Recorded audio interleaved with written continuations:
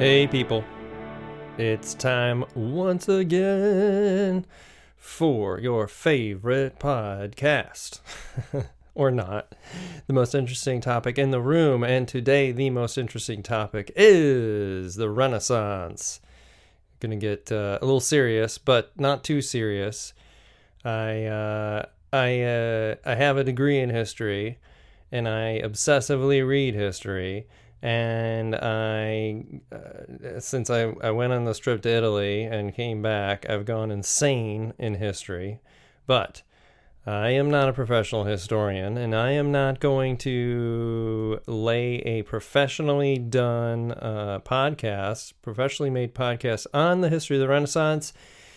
That is not interesting to me, and I'm not going to subject you to that. But I have been doing some reading, and I have a few things that I'm going to offer whilst talking about some of the things I saw on the ground with my own eyes, and there'll be a little context.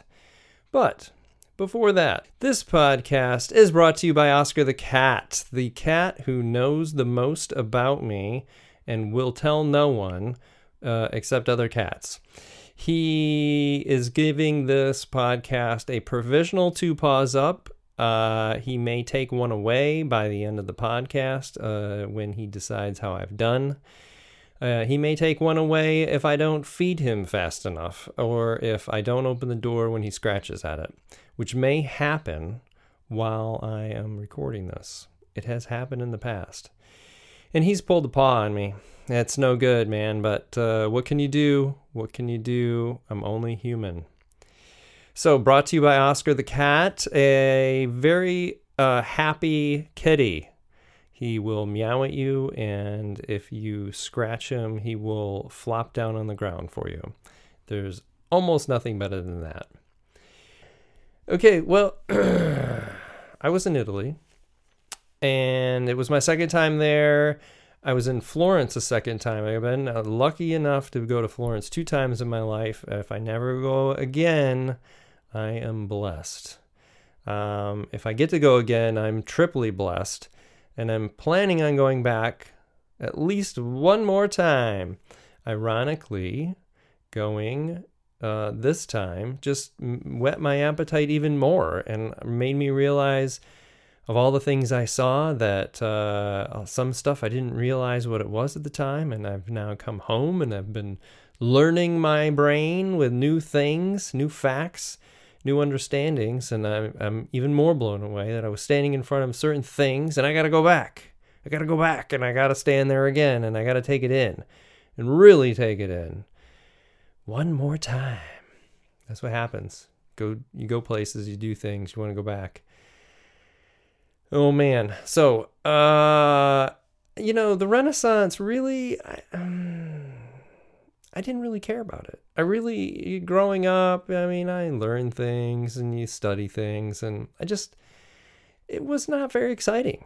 I didn't find anything interesting about it. I wasn't very impressed with the word Renaissance.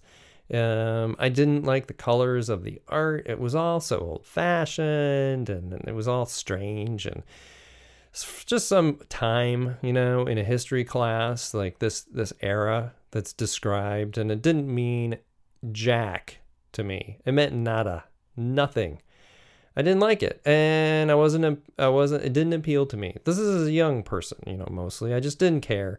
And as far as art was concerned, I have a great love for abstraction, and that was where my interest lay, and got all up on the surrealists, and that's so interesting, and then into the abstract expressionists, and that's really interesting, and just going way out into the void, having no real understanding of painting, what it takes to be a master painter. I always went for the end point. It's interesting being born when I was and being exposed to the world. You're post everything, even post abstract. But the whole point of the abstract movement was the master painters, the people who learned how to paint and could paint whatever, whatever they wanted, images, actual things, that over time that, the evolution of art is to challenge all of that, challenge your expectations, challenge what is art, challenge what an image is, and you start pulling it apart, getting down to its base materials, base elements, until you've got abstraction. And I just inherently understood abstraction. Just inherently. Feel it. It's all about feeling. If you don't understand it, here's the key to abstract image. Anybody who walks up to it and looks at it and goes, I don't get it. What is it? I don't get it. I don't see anything. It looks like a mess. You're missing the point. It's feeling. It's all about emotion, really. And the key is that even if you're hating it and you're like, I don't understand it, you're having an emotional response to it. And that's all it's about. Being triggered. I get excited. I get really excited. I feel things and they're good and I get all giddy. But, but that's just the 20th century. And here's all this stuff from the 14th, the 15th, the 16th centuries. What? That's so old that it's older than old. It's older than the old stuff. There's nothing interesting there. But, that's not true. That's not true. I go to Florence last year, and because of a previous trip that I had promised, I set this trip up, and I had promised the people I was traveling with this original trip to France that we would take it easy, wouldn't go running around, it wouldn't be running from museum to museum, and I don't like to travel that way. And then lo and behold, you're there and you've got just a certain amount of time, and, you start to move around a bit and you're kind of moving from place to place and your days are getting filled up. And the next thing you know, you're in Paris and it all hit the fan. And the days were getting stretched out and there was too much to do. And that attitude of, this is the only chance. I'm not going to get to come here again. I may never see this. This is it. And the next thing you know, you haven't eaten lunch and people are getting upset and you're unhappy and it's not fun. So this trip to Florence last year, the first trip to Florence in Italy, I really made it a point that this trip is not about museums.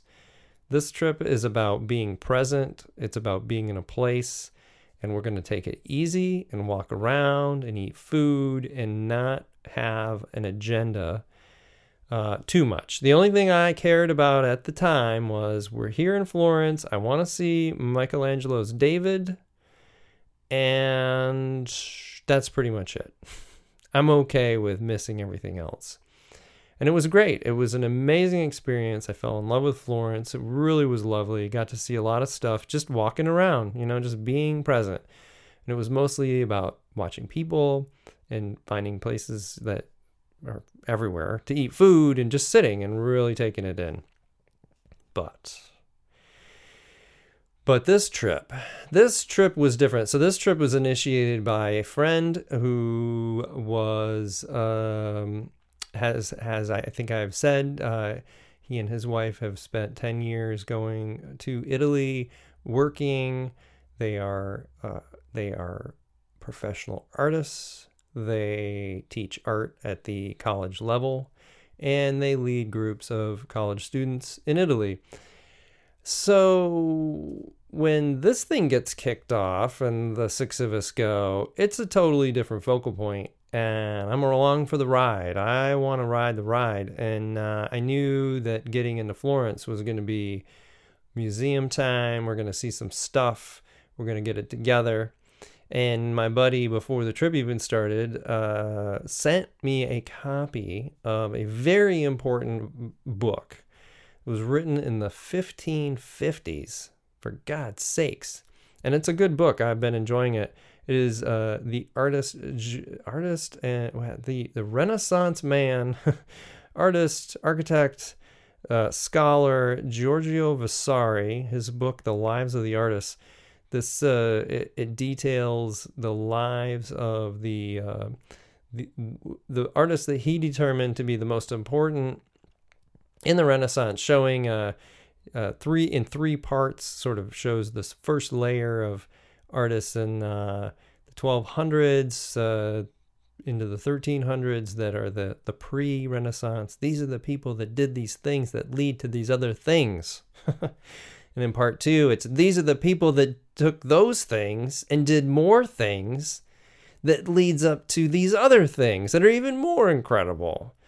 And then part three is leading up to his time, like up to Michelangelo, who is his mentor, and Michelangelo is alive at the time. And it's, now we've reached the point of all these things happened in the first two waves, and now it's really on. It's been on. It's happening.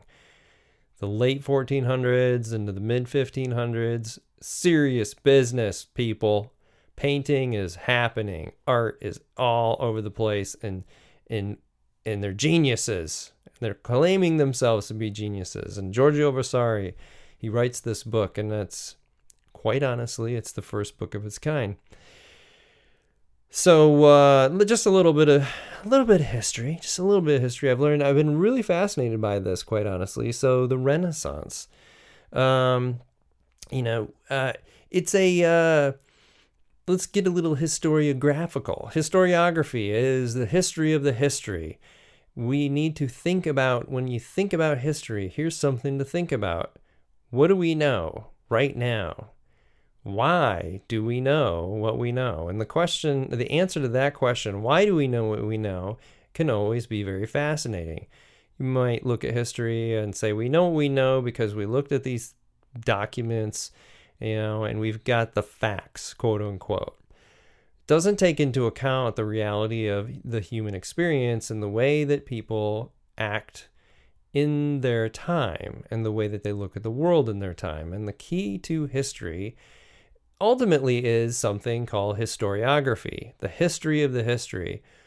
What is written about a certain thing, and then you got to look at, well, who wrote it? What's the time that they wrote it in? And what are the beliefs that they have in that time that is coloring their view of the past? So, that being said, this is interesting. I think this is great stuff. The history of the history. What we know of the Renaissance is the word itself is fascinating. Renaissance. It's a French word, and the Renaissance is Italian. Why is the Renaissance a French described word? Well, because of historiography, my friends. Historiography, the history of the history. Jules Michelet wrote a famous work in the mid-1800s, and he was French, about what he called the Italian Renaissance. And Renaissance is a French word, right? Rebirth is ultimately what we're talking about. A French word. Why is it not the Italian word, which is, I'm going to look at my notes here because I did take notes. That's the wrong note.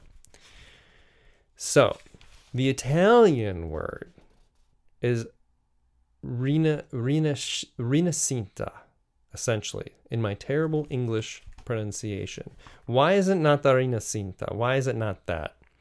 Because Jules Michelet wrote this book, and it was a French book, and he was a Frenchman, and he wrote it, and it was such a popular book that not only did he thereafter name the era after his Frenchness, but he defined what the era was in a way that hadn't been defined before.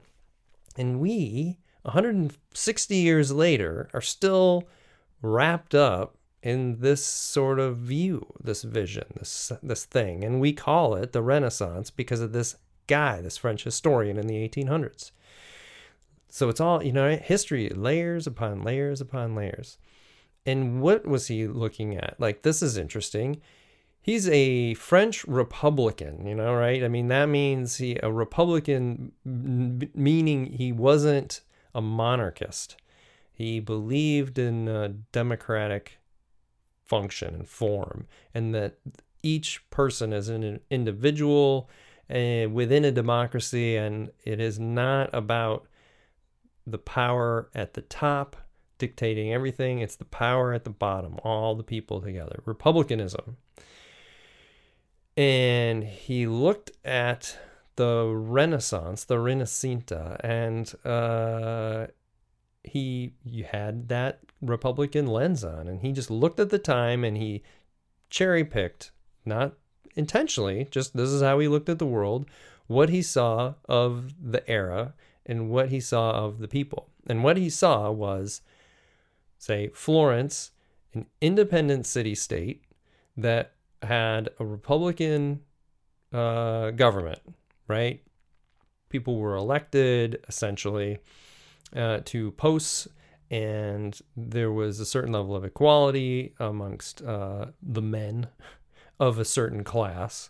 But because Florence had a lot of wealth and had this independence and had this republicanism, there was a certain amount of education and a certain amount of a certain ability for people across the classes to do things and study things and be more what he believed the ideal of a country should be, right? A republican country, what is French. And he saw that, and he dug that, and he just described the Renaissance as such. And in a way, he's pushing his own agenda, his ideals of what France should be. And he claimed, apparently, that the Renaissance was a French occurrence in history, which isn't true. But it's a nice thought. It did spread out to France. But anyway, so you get these things. And so then you've got real primary sources, or secondary sources, I should say. I mean, Giorgio Vasari's book is written in the era. And one of the things that's really interesting about in the era, so you've got the history of the history. People are writing about this and defining it and changing it and sort of saying this is what it was, and then putting their lens of the time that they're writing it in. And then we are here and we've taken all that, and just in a lot of ways, we accepted everything as it was passed down to us. As history evolves and it's gotten deeper in study, they're starting to pull some of the threads here, and it's like not necessarily holding up, and we're getting a different view of things, a different vision. Some of it's going to be colored by the lens that we have right now. Some of it's going to be a little more clear, a little more honest, a little more based on a more holistic view of history. But you've got Vasari, and here's one of the things with the Renaissance. These people at the time self-defined them. They were self-defined. They defined themselves. They recognized that something really incredible was happening, and they were studying it, and they were cultivating it, and they were pushing it forward and trying to grow it even more. So what it was, very briefly, was in the 1200s, there starts to be a change in the visual art and the painting, Giotto being the main guy, where he started to break with the past, which was all the images were religious, Christian images, and they had been done in a particular style, which Vasari calls Greek, which was and medieval and Middle Ages and all this stuff, and he hated it. Gothic, he hated it. Terrible. It's not art. It's flat, there's just like, they're images. It's not an image of a person to look exactly like people do. It's not from nature, which is a big thing for Vasari and a big thing for the Renaissance artists. But Giotto starts to get some texture going on in his paintings. Like the robes start to have folds and more detail, and it starts to take on a bit of more like life.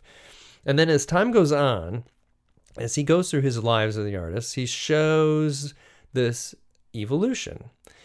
And it grows to the point where people are being driven by trying to capture nature, trying to evolve skill to the degree that when you paint an image, you're painting from real life, and you are putting real life on the canvas in a way that will evoke from people awe and feelings that what they're seeing is as if they could walk into the painting, or people in the painting could walk out of it.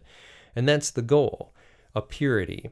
And the other part of this is it's all a connection back to ancient Rome. Right at this time, there is this deep interest in Roman ruins, and they're starting to dig stuff up, and they're finding stuff. And what is astonishing to me about this era is that these people who are running around and obsessing over realism in art, and realism, say, in writing as well, they are looking back to ancient Rome and seeing a glory that was destroyed, that they perceived that in the what they called the Gothic period, or the Middle Ages, or the medieval period, that it was a terrible thing, that the church sort of killed art and killed the spirit of people, and that it got really dour. And the way that people were taught, the method through which people were taught and educated, sort of continued that feeling, that sense, a lack of. It was a theocratic vision of the world. Everything's about God. People should be on their knees, bowing down and quivering, and everything you do is about showing that obeisance to God. And as time goes on, we reach this period. It's kind of this flowering, a rebirth. Like people are looking at that period and going, "Ugh, this was bad. This isn't taking us where we want to go now." And we see Rome, and we see these ruins, and we see things, art and sculpture, that nobody can do at the present time. Nobody can create this stuff. It's a lost knowledge. And so these people, as time is going on, they're studying these things, and they're starting to draw a connection between where they are in time and it's 1400 years past, to where humans were, and Italians, say Romans, were in the past, when Rome was a republic, particularly, but Roman Empire, Roman Republic. So there's this connection, and they're freaking out about it. Now, this is the key to the whole shebang. They're looking at the world, and they make a change from the theocratic vision of God and man, and they turn to man, and they start to see that the implicit potential of humans. And you get a philosophy, essentially, humanism. Humanism it's different than what we call humanism now. It's got its own kind of vibe. But it's all about looking to classical antiquity and studying it and bringing it to the present. And the fundamental idea, one of them, is that anything that a human mind can conceive, it can be achieved. It can be created if you spend enough time working, or, as Vasari writes with some of these artists, or if you're blessed by the Creator and you are a semi-divine being like Leonardo da Vinci or Michelangelo. I haven't gotten to it yet, but the Michelangelo chapter by far is the longest chapter, and he's, I'm sure, going to wax on and on about the divinity and genius of Michelangelo. Okay, so We've got people now defining they're defining themselves, right? They're seeing this era that they're living in, and they see the potential of humans, and they're bringing everything kind of a little bit out of heaven and bringing it down onto the ground.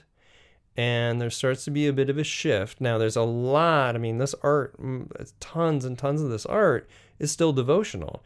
And this is not to say that they turn away from Christianity and God.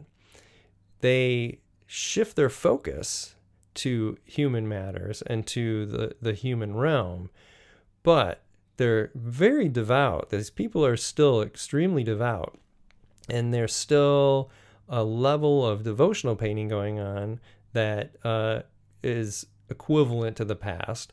The quality is superb. I mean, you're starting to see the same images. Like, there are 100,000 Madonna and child paintings in Italy, I swear. And you can go from, the 1100s forward, and they're all they're this, what is called the Greek style, the Byzantine style. But you get into the Renaissance, and with that realism starting to kick in, there's a dramatic shift. There's a human element that's being infused into it, where you start to see emotion being expressed on the faces of, Madonna's face, Jesus's face, the angels' faces, these different scenes, and they're played over and over again. The Annunciation is a big theme. The Adoration of the Magi. There's everybody's doing it. They keep painting the same images over and over and over again, but they're incredible to watch over time as the artists change and the style changes and the clarity of the human image evolves and gets more and more real. And that is a focal point, it's and with the sculpture, they're looking to ancient Rome and trying to get there. And what, Vasari, the master is Michelangelo. But you've got, the work that Donatello does is incredible. There's all these different people doing sculpture, and they're really trying to reach for Rome. When they pull these sculptures out of the ground in Rome and around the Italian peninsula, they're stunned at what they see. And, and they can reference Greece too, ancient Greece, and the quality and the detail. It's these people were at a level that we are trying to get back to. Something, this collapse and calamity that happened over the 1,000+ years from the collapse of the Roman Empire to the point in the 1500s when Vasari's writing. It's profound. They're trying to get back 1,000 years of time that has been missed. And I think they probably were looking at imagine where we would be if there had been no collapse. The art would be beyond comprehension. So you're trying to get real. You're trying to go back to the past, but also be in the present. They're defining themselves as different from the period between classical antiquity and themselves, the Middle Ages. They shun it. They're really against it. They don't like it. They see themselves as doing something special in the world, something that's never happened before. They're the center of the universe for a while. They act like it, and they make art, and they live in a way that they make it real. They're trying to make it real because they believe whatever you think you can achieve. So one of the things that blows my mind about this period, with all that being said, is that they create not just art, but they create fields of study. Archaeology is born by these people. That blows my mind. The study of ancient texts. There's all these branches of fields of study that didn't exist, that had come into existence because of the Renaissance, because these people are looking to classical antiquity and they are desiring to understand it more and know more. So they start going into libraries, they're going into ancient church archives, they're digging into the ground and they're pulling stuff up, and they're discovering architecture and sculpture. They're starting to put things together from the past and reconstructing Rome. Essentially, they're finding works in libraries, ancient works that have been lost for 1,000 years, and pulling them back out. Then they're having to learn the language, the original Latin, what they consider pure Latin, and they're learning that, and then they're translating it into their contemporary languages, and they're trying to get to the source to really understand what is the essence. And it blows my mind. It blows my mind because we have all of these fields that exist, these fields of study, these things that you can do in the world. And to know, like archaeology, just my prime example, archaeology. Okay, I can go to school, I can go to college, and I can become an archaeologist, and I can do this thing. I just took it for granted that it just has always been around. I don't know why, because I don't know enough. But to learn that this period sets the stage for a whole host of ideas, say around, the value of the human mind, the value of a human as a human and the world, the ability of people to teach themselves things, to learn a new thing and actually create a whole field of study, and all these people jump into it. That this is one of the main sources for the world that we live in today, right here, 600, 500, 600 years ago, that the world we live in is the world of the Renaissance still, even though it's shaky. We're shaking the foundations, man. We're saying a whole lot of crazy things right now about what's real and what's not. We're getting real serious about tearing it all apart. But before we do, we should maybe take stock and think about, like, for 500-600 years, certain things, certain ways of thinking, and certain modes of inquiry have been in play that go right to this period. The study of anatomy, the scientific inquiry, it all starts here with these people. We've been doing this for so long. It's not something to be thrown aside. It's something to understand from a historical perspective and to embrace even more. What an amazing thing. We are living in a world defined still by these people in Italy 500-600 years ago. And they were just in their time period, and they were stoked about themselves, and it was good. And the other thing is, so they make all this art and they do all these things. I mean, obviously, like I say, there's all these fields of study still in existence, but the objects themselves, the things they created, the buildings they created, all the stuff, it's still around. We're still spending money to go see this stuff and to take it in, and it's still beautiful. I mean, they did achieve what they set out to do. Seeking the natural world. How do we reach nature? How do we reach a level that is real? When you look at the David, and it's not in a picture, you got to stand in front of the David, Michelangelo's David, the big David, and you got to stand in front of it to really understand what it is. It is a piece of marble, but it is a man standing there. There is your brain can see him taking a step off that pedestal. I mean, the musculature is perfect. The tendons, the veins, just everything about it is real. it's perfect. And I can see why Vasari, is going to go crazy in his chapter on Michelangelo, because just for that thing, he could have done nothing else. Good God, the Sistine Chapel, he did so much, but just that one sculpture, it's phenomenal. It's beyond comprehension that it captures all the essence of what the Renaissance was trying to do. Be from nature, everything from nature. It is that. And here we are. We're still going. We're spending money, and there's like millions of people streaming into Florence on a yearly basis looking at this stuff.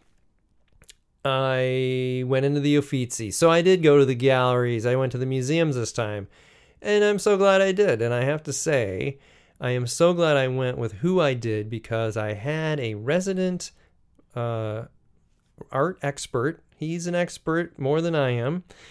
And, we go in, and just to have that little bit of guide, to be able to stand with my buddy and have him just go like, oh my God, you got to see this thing, because this is why it's important. Here, Giotto, we're going to Giotto right off the bat. Look at it. There it is. You can see why it stands apart from all of this other work that came earlier, because they got the other works in there too. So you can look at that and look at this and see it. It's mind-blowing. And then, he's like, all right, priorities. We got to go see this other stuff now. And you go over these other things. And it was an amazing tour. And what I got out of it on a personal level was a lot. But I was stunned to learn that, I'm talking about Giorgio Vasari. And the guy is all over Florence. I mean, he was in with Duke Cosimo de' Medici, and that's a big time guy. You should look up Duke Cosimo, because he's the big wig. He's like he's kind of a peak, one of the big peaks of the Medicis. Vasari was in there, man. He was a resident artist, and he did a whole bunch of work in the Palazzo Vecchio, painting, fresco, and all of this stuff. But he also designed the Uffizi, which was traditionally the Medici offices, which is now the Uffizi Gallery, which is where all of their art is. And he designed that. I mean, it's like, this guy, he writes the book, he designs the building, he paints the paintings. I mean, that is the essence of a Renaissance man, right? They do all the things. And so some of the highlights of this experience, I mean, I've seen Botticelli. The Birth of Venus is like the Mona Lisa. It's on umbrellas. It's on mugs. It's on everything. It has been saturated across the earth, printed on a bunch of crap. And it doesn't mean anything, but it's important. Okay. But when you walk in to see Botticelli's work in the two rooms, it's just Botticelli's and the Uffizi. Now, I have to say, I was really impressed. I walked up to the Birth of Venus, and I was impressed. It's nothing like what any reproduction looks like at all. Of course, it's just like the Mona Lisa. I've seen the Mona Lisa a million times, but when I stood in front of it, I lost my mind. When I stood in front of the Birth of Venus, I didn't lose my mind, but I was very moved by the tone of it, the tonal colors, right? The tone of the colors. It's totally different. It's a lot lighter. It's very beautiful. It almost looks like a fresco. It's really gorgeous, but La Primavera, Botticelli's La Primavera, is an incredible piece of work.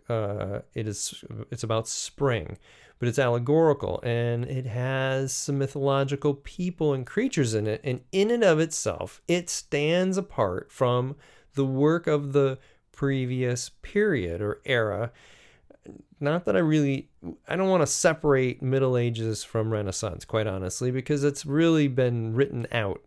But just as an easy way to say it, this one period and this other period. So the earlier times, it was very clear. It's devotional art. It's religious. There's Christ. There's the Madonna.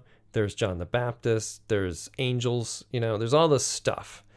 But here in the Primavera, you've got you don't have that. And after walking through the Uffizi up to this point, that's all you've seen, and you have this. It hits you in the face. Like, whoa, this is different. This is new. And it's gorgeous. It's fantastic. It stands out, you know? I mean, it is unlike anything that's come before, and it looks a whole lot more real. The quality, the colors, the flesh tones, the clothing, so much dynamic beauty going on there. But that one was great. But my favorite Botticelli, holy cow, the Madonna of the Pomegranate. Now, I've seen some reproductions since, and it cannot capture this, and I did understand in the moment that I kind of figured it wasn't going to get captured, so I made sure to take some close pictures of details. When you stand in front of that thing, it is tremendousness. You've got a use of gold, first of all, in halos. These halos are so exquisite, and they are detailed. They're not circular. They're very complex, you know, like it's a halo unlike anything you've seen. But it's really finely done. It's very faint, but it's when you're standing there, it's very clear. So the halos. And the other thing that's really fascinating is this like something like a clear silk, right? Like a white silk that's just a bit opaque, but it's barely there. It's like a wisp. And he painted that, and you can hardly see it with your eyes. It doesn't show up in a reproduction. You cannot see it. It is the most exquisite thing. And the bigger thing is, he gets into their faces, the Madonna's face and the Christ child's face. Their eyes both have that sort of dreamy, faraway look of divinity. But what's incredible, there's a couple things. Both of them have bags under their eyes, and they look tired, like a mother and young child. But the Madonna's face also exhibits a certain amount of resignation.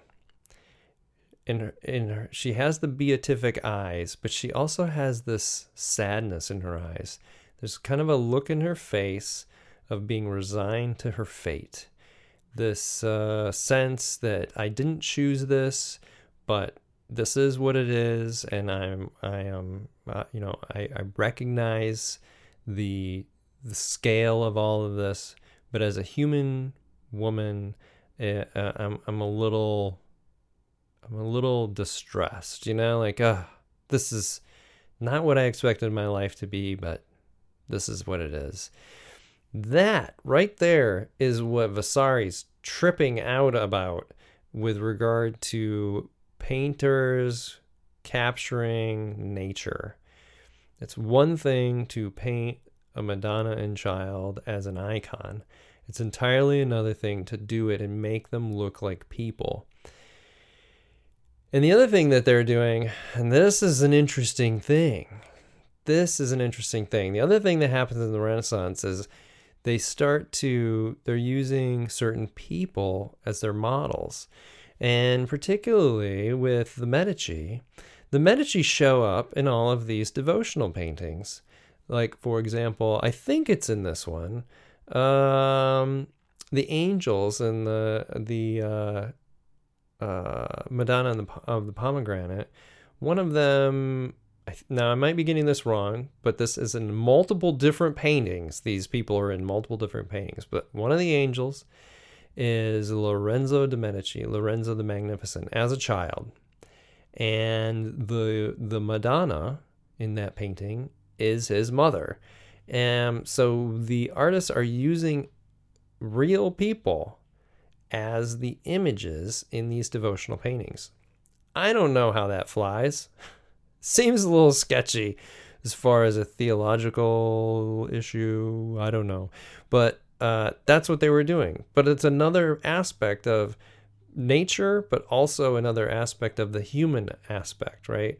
We're going to bring real people into this. And the other thing they did was they took all of these biblical historical scenes, and they painted them in the people wearing the clothing of the era in which the Renaissance was occurring. Contemporary clothing, contemporary people.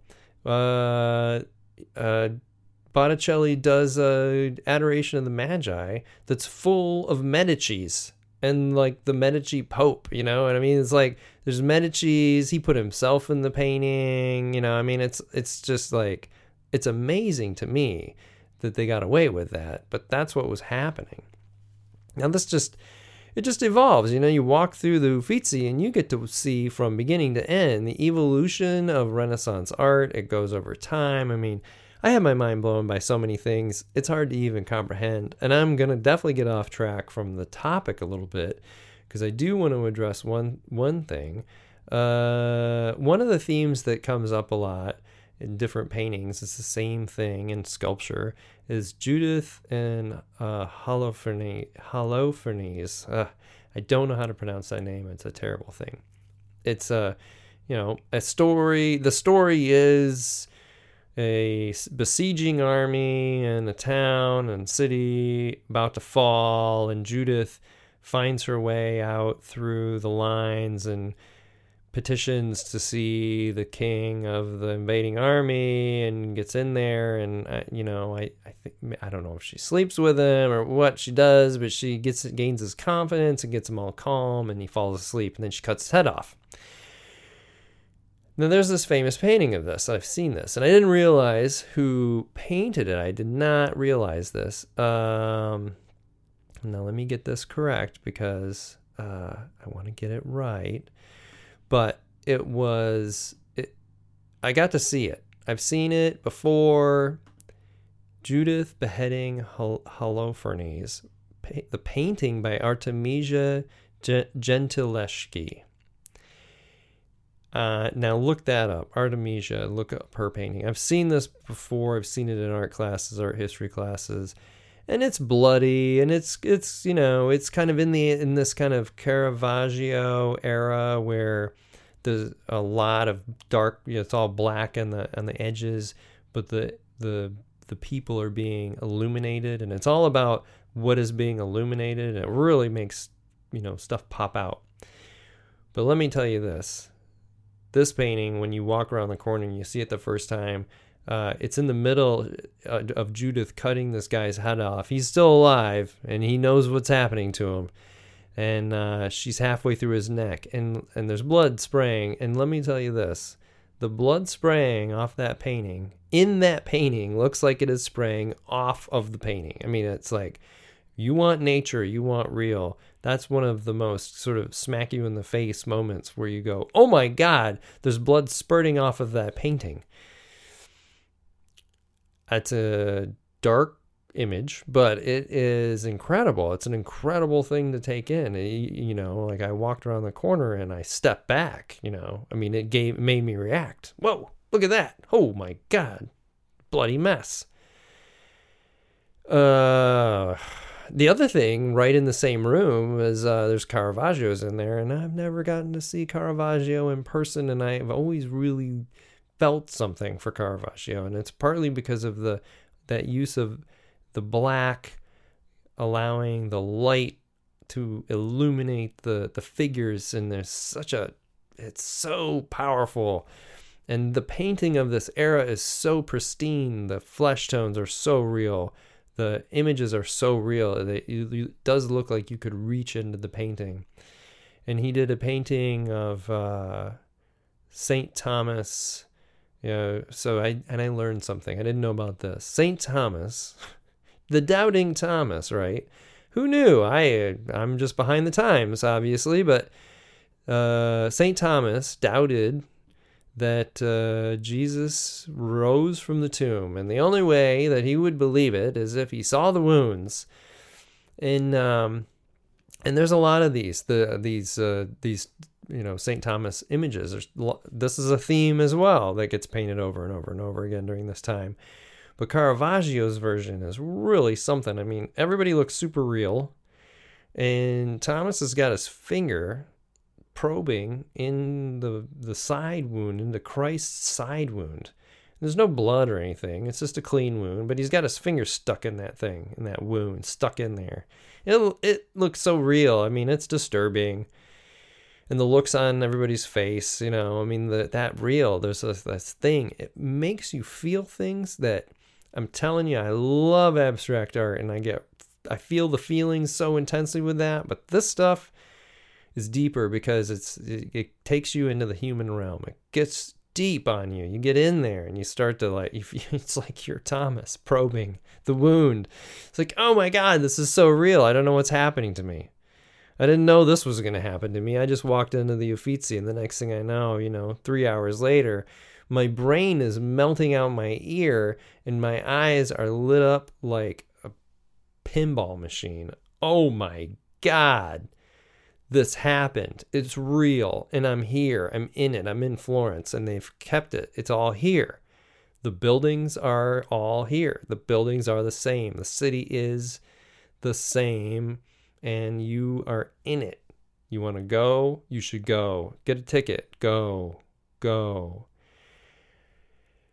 So, I mean, and I can go on because there's so much more. Yeah, I can go on, but in essence, I was blown away by the fact that this time period affects us now so profoundly with our fields of learning, with the fact that this art is still affecting people profoundly. The sense of, it's really extreme now in a different way, where we've swung so far, that you almost can't be devotional and be secular. That's what they were doing. They found this middle ground where they were totally devotional and devout Christians, but they also celebrated the secular and recognized that there's certain ways of learning and understanding that don't have to do with religion that you can use to advance your civilization, to advance your art, to advance the world in which you live, and to make it better. It's pretty profound, Hey, who knew? You can use your brain. You can conceive of something and you can make it real. And I would say, I was thinking about this today, if you want to have an example, an ultimate example of the mind can think something and the human can achieve that, Brunelleschi's dome on Santa Maria del Fiore, the Florence Cathedral, that thing is entirely that. Mind conceived it and man created it, and it happened. And then nobody had done it before, and quite honestly, nobody's done it on that scale since. Go look it up. Go read about it. Ross King, I believe, wrote the book, Brunelleschi's Dome. Read about it. Then go to Florence. Or go to Florence and then read about it. But one way or the other, take it in. Because the story on that thing is unbelievable, and it happened. And it took the time it took. But this guy conceived it in his mind. Brunelleschi conceived it in his mind, and he knew how to do it. He knew how to do this because he went back. He went into Rome. He studied all this Roman architecture. He figured it out, and he conceived it in his mind, and he knew exactly what needed to happen. And it is complex. It had to be done in this one way, or disaster was going to strike. And we're talking about a time when, they're like climbing up this thing, and they're working up really high, and they're building it layer by layer, and they've got, wooden scaffoldings, and they've got rope and wooden winches, and they're winching stuff up, and they're doing all this stuff. There's no machines, obviously, 1400s, and nobody died. And it took decades to get this thing built. Nobody died. All because Brunelleschi's mind conceived of something, and he acted on it and made it real. I don't think there's anything a better analogy for the entirety of the Renaissance, of that ideal, conceive it, make it happen. Learn how to make this painting more real. Make this sculpture more real. Make this world more real. Do it. Get out there. Use your brain. All right. That's what I got for today. So, do good things, be loving, and it's amazing what can happen in a world that you make your own. Okay, enough said, people. Get out in the world and be good to yourselves, and go again. Just go pet a small animal, rub something furry. It'll make you feel good. That's all I got to say. See ya.